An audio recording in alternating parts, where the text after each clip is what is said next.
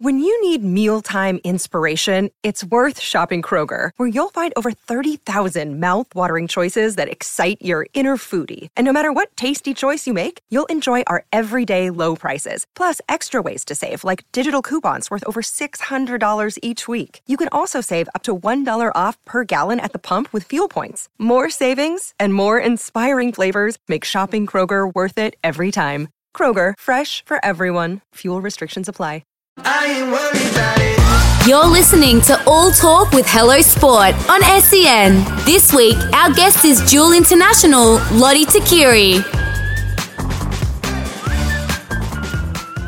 It was, at least in my own memory, kind of like glory days. Rugby was still killing it. You know what I mean? And obviously, you come in and we make the World Cup final in Australia, and the Waratahs were good. I remember crowds being big. Your first season, how do you remember it? Because, you know, you're testing yourself, but you seem to succeed straight away.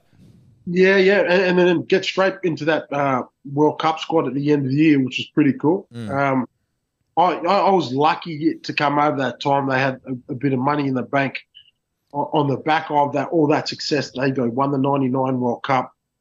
I think they beat the Lions who came in. Yeah, they did. Yeah.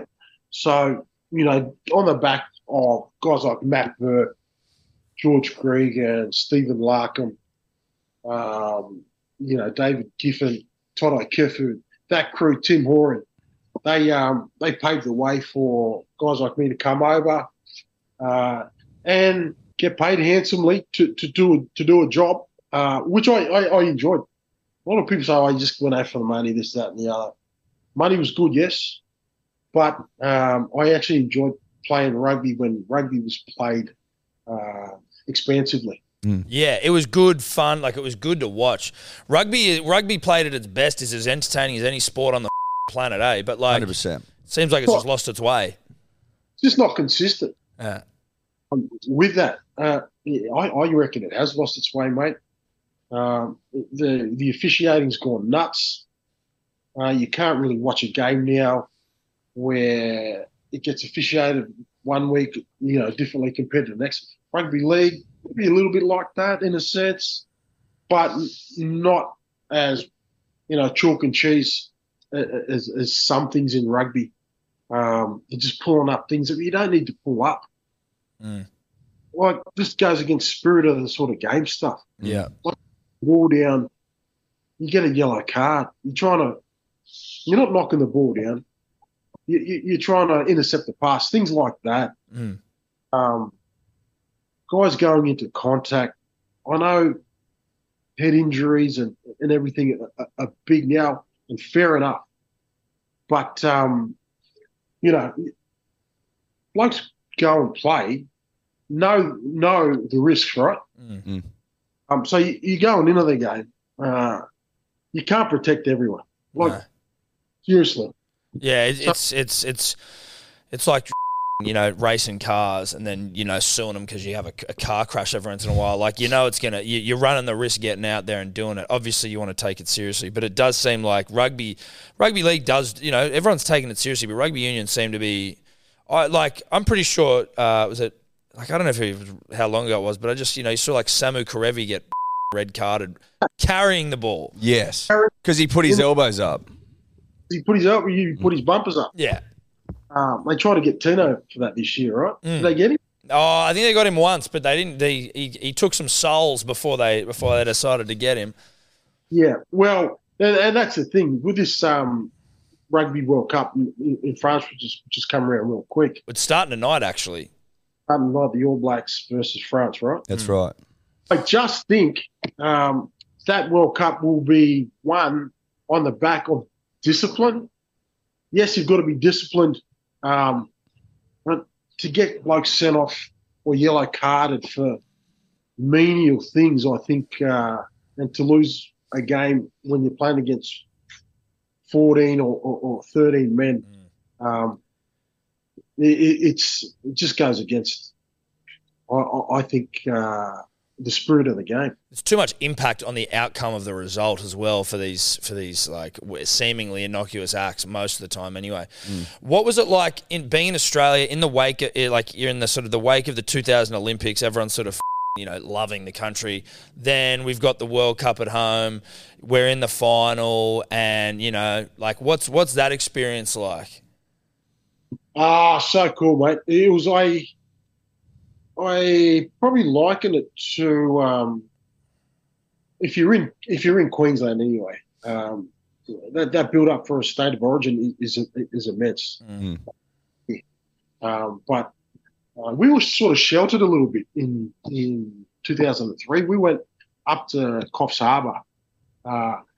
Yes, there was a lot of hype around it and about, but we didn't really get to experience being in those. So I think we came down to Sydney maybe on the Wednesday or the Thursday. We played on the Saturday. Sort of sheltered up there. It was great when we did go to the different cities around Australia, but I will definitely in 2027 go and be a part of what it really is, and enjoy having a beer with the Poms or the French over here. I remember clearly, probably not 2003, but in 2007 in France, just going. I didn't want to be in there, but you go into the game, the Aussies are carrying on, going past. It was just a great atmosphere, and I'd probably like to experience that for myself. I still may get up to France in the next couple of weeks. Oh, really? Yes. So we'll see maybe the Australia-Wales, Australia-Fiji game. How do you reckon Eddie is? You were obviously coached by him, the great Eddie Jones. How do you think he's going to handle his second stint? Obviously, he's 3 games into it, but we get to the business end now with the World Cup. He's 0-5. Yeah. Yep. Yeah. I'm glass half full with Eddie. I'm glass half full with the team itself. Obviously, being an player, I don't know how many more chances we can sort of give him, because he's throwing it right out there. He's obviously making it about himself, which is good. He's taking the heat off the players. But at some point, mate, they've got to start winning games, right? Yep. Well, I mean, he said the other day, basically the journalists, and rightly so, you raised the point now that we're not winning games, and they sort of bring that up, and he told them all to give themselves uppercuts. Yeah, you're the most negative bunch of blokes I've ever met, mate. I don't know. He's got to start winning games. Yes, they'll probably beat Georgia, their first game this weekend. The fact you say probably is terrifying as well, though, isn't it, right? Like, you know what I mean? I know. I never thought I'd say that. Be, but it won't be as clinical as it should be. I thought they were a chance against France in the last game, but they got walloped. Yeah. This is All Talk with Tom and Eddie and the one and only Lote Tuqiri. Now, Lote, how much of it do you reckon with something like this, where the situation in rugby has got to a point where we literally just don't have the players that are good enough? And I'm not saying this is an opinion, it's a question, but is it that we don't have the players that are good enough? And if that is the case, then the coach can only do so much? Or is there still enough playing ability in the side where you're like, you should be able to coach them to a win? Yeah, I think there's still enough playing ability in the side. I definitely think that. Or at least compete. Like you can't, you want blokes in there with heart. You just want blokes in there competing. They don't really have to have a lot of skill. Like those Queensland teams, like Fatty's Queensland teams, when was that, 97 or whenever it was. They were like on paper. Yeah. We end up winning the series. And they could probably do that for 5 games, the Wallabies. Like they play 3, maybe 4 pool games, and then they get into the quarters if they can get there. They just got to do it for 4 or 5 games, and they're a chance. Because you can coach in and around that. You hold the ball. The Wallabies have just been making too many mistakes. They give the ball back in places where they just relieving pressure. They can't build pressure. They're giving the ball away at critical times in games. It's really frustrating to watch. They cut some of that stuff down. They're a chance. I tell you what, I wouldn't have thought I'd say this either a couple of years ago, that it could be make or break against Fiji, Australia, Fiji. And I said it a couple of months ago, I wouldn't be shocked if there was an upset. It feels there's something in the air. And I know I've got my Wallabies beret on, and I'm trying not to be negative because I love the nation. But there seems to be something on the wind. Yeah, well, Fiji are definitely coming around. Like that Drua team, they played amazing footy in the Super Rugby competition. The fact that they've stayed together and played a hell of a lot more rugby together. Like you look at the Wallabies, for team cohesion, they probably only played, 4 or 5 games together. Right? Because I think the Fijians have played a hell of a lot more. They're probably going to be hamstrung there. Number 10 has got injured in the last couple of days. He was a big part of the way they played and a really good goal kicker, so they might struggle in that sense.